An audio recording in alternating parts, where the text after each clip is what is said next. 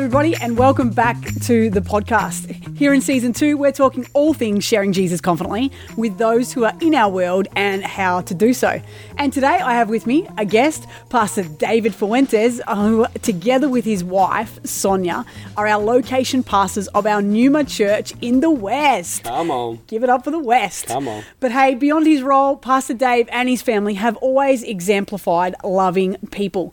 And so today, Dave, we're going to be talking about all things loving people and caring for people. Come on. It's great. And, you know, it's really interesting in this space because I feel like there's a scripture that says really clearly that we are to love our neighbour as we love ourselves. Yeah.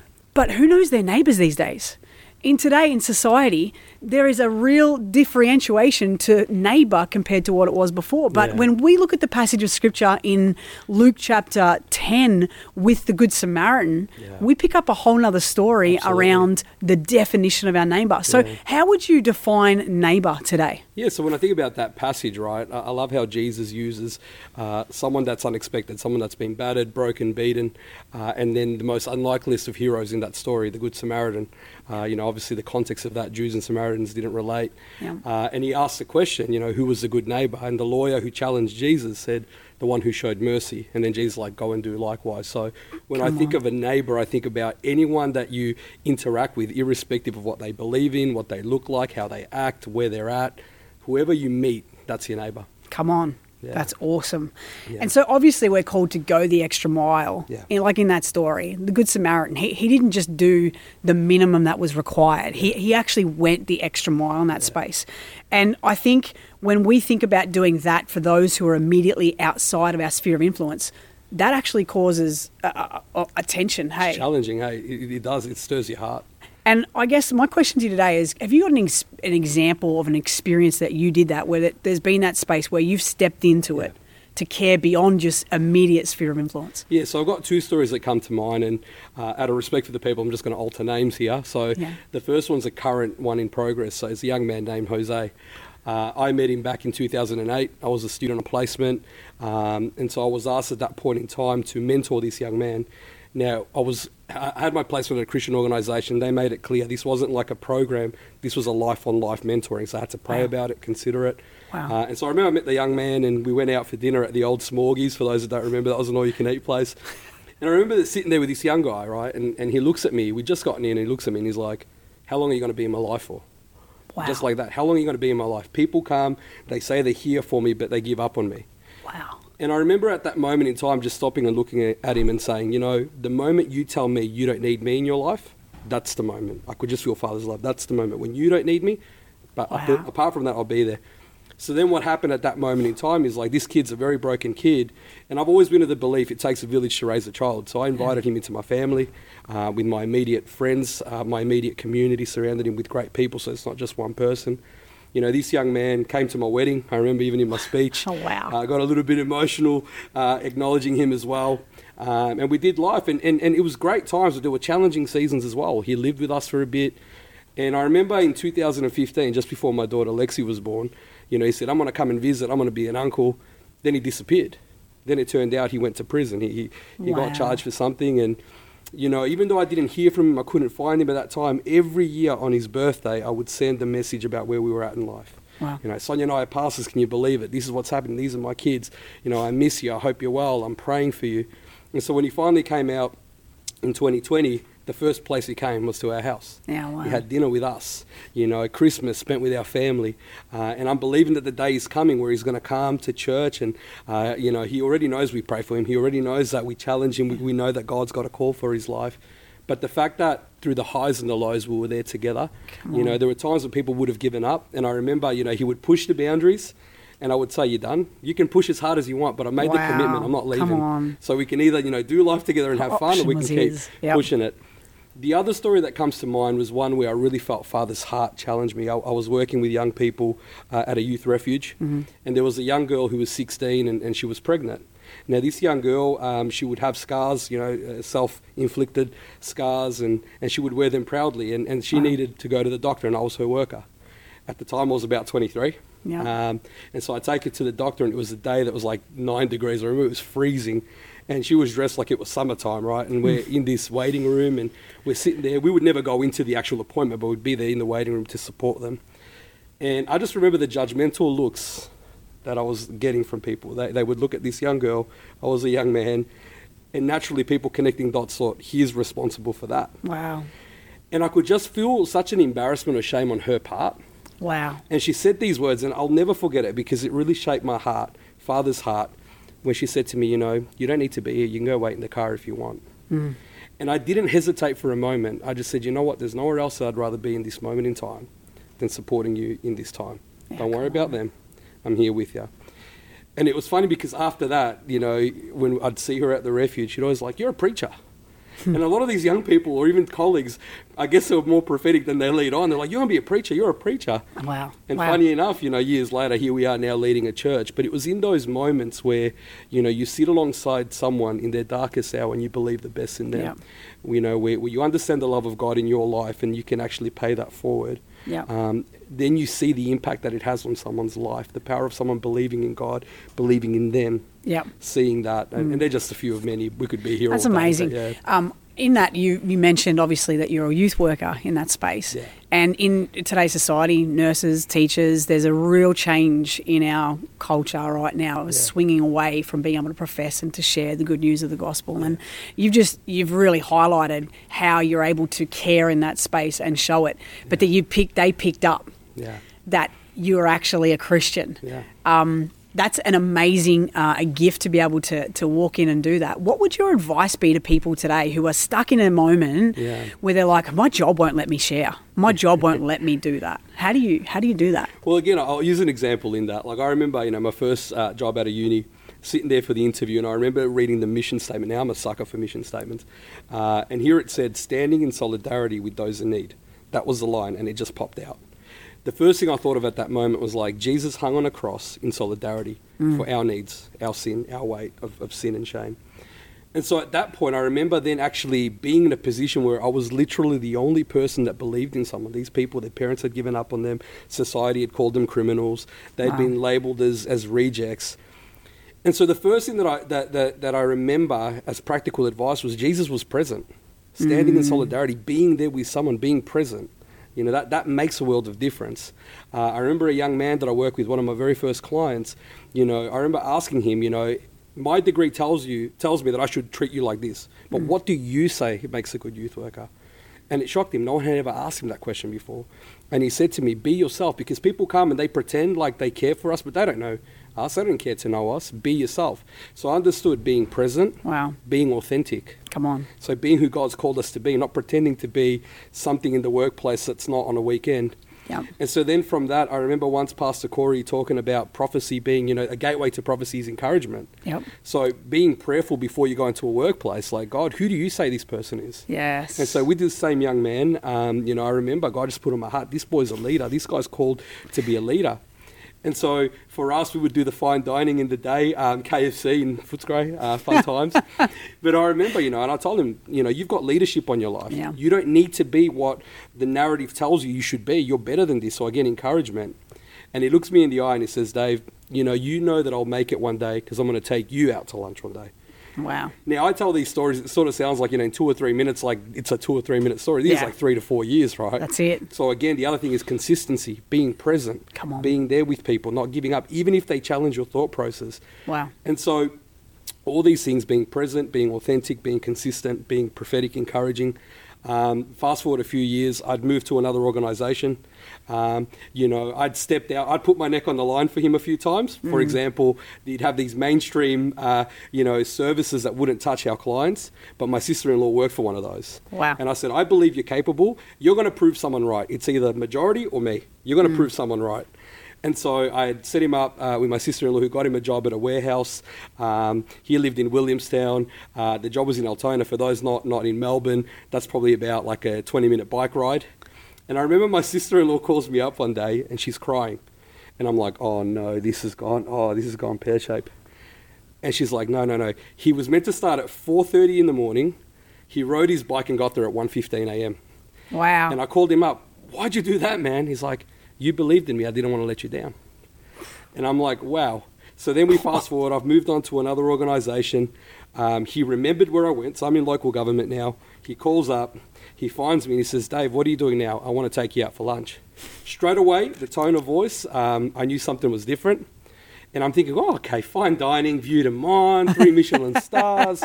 He's like, no, I'm going to take you to La Porchetta. And I'm like, all right, bless his cotton socks. He comes out. He's dressed completely different. Wow. This young man is dressed like someone that, is on a mission. He takes me out and he looks me in the eye and he says, I've been offered this position as a team leader at a warehouse in Queensland and I'm going to take it. And he says to me, this would never have been made possible if you never believed in me like you did. Now, you can imagine the air conditioners in La Porchetta went up, the pollen levels rose, had to put the sunnies down. Yeah. But I thought of that throughout that whole time. Not once did I mention the name Jesus. And yet in this moment now that I'm not in that position anymore where I can talk about it, to lay hands and pray on a young man, to release him into the next season, no longer being a victim of the system, no longer being considered a criminal. This young man now was someone on purpose leading people. Yep. And the cool thing about that is that throughout that whole, and I mentioned him, but throughout that whole journey, I was his best friend's youth worker as well. Wow. And in Easter of 2020, his best friend came to Numa West when we were in St. Albans, made a decision to follow Jesus. 2 weeks later, I was the very first person I baptized as a Numa West pastor. Dave, that's awesome. And so for me, it never was that limitation. God positions you. There is such, we believe obviously prayer fuels power. So have we prayed about the people we work with? Yeah. God loves them. God has divinely appointed you, wherever you are, wherever you're listening today. Like God has divinely appointed you to be the vessel he wants to use. And there's no greater feeling than being there with someone and saying, was there when I believed in that person. Yeah. And so that's one of the practical tips that I would say. So I'd recap that again. Again, be consistent. Come on. Be present. Don't assume. Encourage people. Be consistent, be authentic. These things, are very easy to do when you have that walk with God. It's beautiful and it's so helpful. Yeah. I honestly, flicking back through your story, I think often the thing that people do struggle with when it comes to caring for people is that they don't want to be disappointed. Yeah. And they don't have it within them. On the other half of it is that they don't have it within them to drop their own self-focused life to actually pursue. Yeah. So you get the two different components into that place. But just talk to me, because I'm very aware, obviously, being in that environment, there's probably plenty of disappointment. We've got the victory stories that we're sharing right now. Yeah. But what do you say to the person who's like, oh, man, I've done this, I've been there, and I've just been through disappointment after disappointment in this space? Each time is a new opportunity. I mean, like you said, that for every one success story, these stories are beautiful and powerful, but there's at least 15 disappointments. There's at least, in those stories, people that actually didn't survive, and you live with that every single day. But every time is an opportunity. Grace, the grace of God. Like, how many times have we let down God and yet God doesn't give up on us? Yeah. And yet he's given us that love and grace. So remember, even the posture of our hearts, we're doing it for God. Yep. And it's worth it. For a lot of these people, you got to think about the context. And this isn't just disadvantaged people. These people in our workplace, they've had lives of rejection, hurt. God's positioned us in a moment of time so he can break through decades or generations of a certain narrative. So there's going to be resistance in that. Yep. Go back to God in it. It's so important to have a life of intimacy with God in that, because he knows better than most what rejection looks like. Yep. And in fear, just know that you are divinely appointed. You are divinely positioned. Come on. God feels in that moment there is no one better than you in your sphere of influence be the one to reach out. He'll carry you in that. Yeah, so good. Yeah. All right. In that phrase before, I said that the other end of it is selfishness that prevents us from engaging in these things. What would you say today to the person who's like, there's just so many things I don't want to let go of? Yeah, look, I think at the end of the day with those, that is a challenging one. There are things at times that I felt that as well. Yep. But again, when I go back to the whole thing, you were divinely positioned. One of the things that I often hear, for example, even now in my context as a pastor, right? I often hear, look, I'm not a people person, and I'm scared that people are going to think of me differently. Yep. And I look and I say to them, my heart breaks because the person that's sitting next to you in a church service, that's the answer to someone's prayer. Yep. You're the answer to that person's prayer. Someone's prayed for that person. They've come into the service. God has placed them next to you. And whatever it is that you're struggling to let go in that moment, again, God has deemed you to be the best person. Come on. And he's not asking you to be the salesperson to sell Jesus to them. He's just telling you to be Jesus to them, be the hands and feet and love on them. It doesn't take a lot of effort in that. And I think that often goes to insecurity. Yep. At times we feel like, I'm not qualified enough, or I'm not gifted enough, or I'm not talented enough. But, when you're next to someone, you are divinely positioned. There is no one better at that moment in time. And that's the way I've always saw it. In those moments of inconvenience, I'm sure, going back to the Samaritan story, that was an inconvenience for the Samaritan. Yep. But in that moment of time, he stopped. Yeah. He let go of everything else that didn't matter and took that time to actually love and care for someone. He didn't think about what people would think of him. There was a need. He sat down. He met that need. That person's life was never the same. Yeah, come on. So good. All right. So my last question to you today would be, what would your advice be to someone who's never stepped into this space? Like, what are the practical things that they can just start with where they are right now? Yeah. I've always believed that there's such a power in a smile, in acknowledging someone. Often we walk past people and we have our own stereotypes of them, or we create our own narratives about them. But to actually acknowledge someone, to actually look at someone and say, like, even if it's just a smile, that actually tells someone, I see you. Yeah. So many people, and I'm not just talking about homeless people on the street, I'm talking people even in a workplace. It's almost like a lights are on no one's home, that they feel invisible. But to actually acknowledge someone with a smile and actually say, how are you going? Or I hope you have a good day. That can actually unlock so much in people. You don't need to have a degree in anything to do that. It's just courtesy. I mean, I think about so many of the incredible stories in the Bible. I mean, Jesus with the woman at the well just asked for a drink. Yeah. All of a sudden, then that became a revival in a broken woman. That became a revival of a community. Come on. And so my advice would be just, use the power of acknowledgement. When you acknowledge someone, you give someone the autonomy and agency that they matter. More than what you would ever know. Yeah. The other thing I would say is that when you meet with people, hear their story, ask questions. I often find, I don't have a script of things to say with people. Yeah. I just ask two simple questions. The first one is, how are you? Trying to get under the surface, and what's your story? Tell me a bit about yourself. And then depositing one little encouragement every time, whenever I meet with anyone, irrespective of where they're at in life. Yep. I often think, what's one little nugget that I can deposit into their life today to let them know that they are valued, they are loved, and that I'm better for having met them today. So good. And then just move on. It's very simple as that, I would say. Yeah. Awesome. Yeah. So smile, ask two questions. How are you? And what's your story? That's amazing. Yeah. Absolutely incredible. Yeah. Well, look, Pastor Dave, we're just so grateful that you came in today. And I know that there are plenty of people listening to this podcast, watching even this podcast right now. Would you mind praying for us that our hearts would break for what God's heart breaks for lost people, and that he would actually move us beyond our own selfishness, our own self-centeredness, that he'd move us beyond all of those things that would limit us to a place of genuine compassion to be able to engage with people and to care for people. It would be my pleasure. Let's pray. Thank you. Lord, Heavenly Father, I just thank you, God, that your word tells us that you demonstrate your love for us, that whilst we were still sinners, you died for us, Lord. Jesus. That you don't wait for us to be whole before you make us whole, Father. Yeah. You sent your Son to die for us. And so, God, I pray that as we focus on these areas of caring and just showing compassion, Lord, that we would pay forward the very grace that you showed us, Lord. That we would look at every person that we meet on the street as someone that you died on the cross for, and show them that same love and grace. Yeah. That, Father, wherever there are things in our heart of inadequacy or self-doubt, that we would move beyond that, Lord, and actually ask for you to give us the lens to see people through your eyes, Father. Thank you. That we would see ourselves, Lord, as vessels that you want to use to bring your hope, your love to people in such a broken time in our world, Father. Yeah. And Lord, out of that, Father, that we would just continue to see everywhere we go, Lord, a love revival of sorts, Father, that wherever we go, Father, we would plant the seeds of your love, your grace in people's lives, Father. And out of that, Lord, we will see the lost come back to you, Lord, the prodigals come home, Father. And so bless us, Lord, we pray.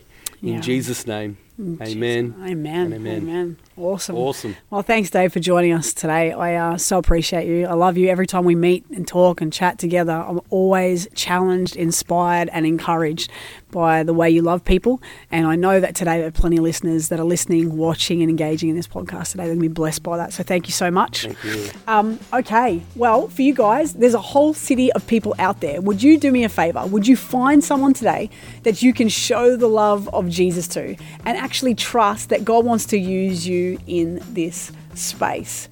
And until the next episode, why don't you subscribe and share this episode with someone who it will also encourage and challenge today. Thanks for joining us.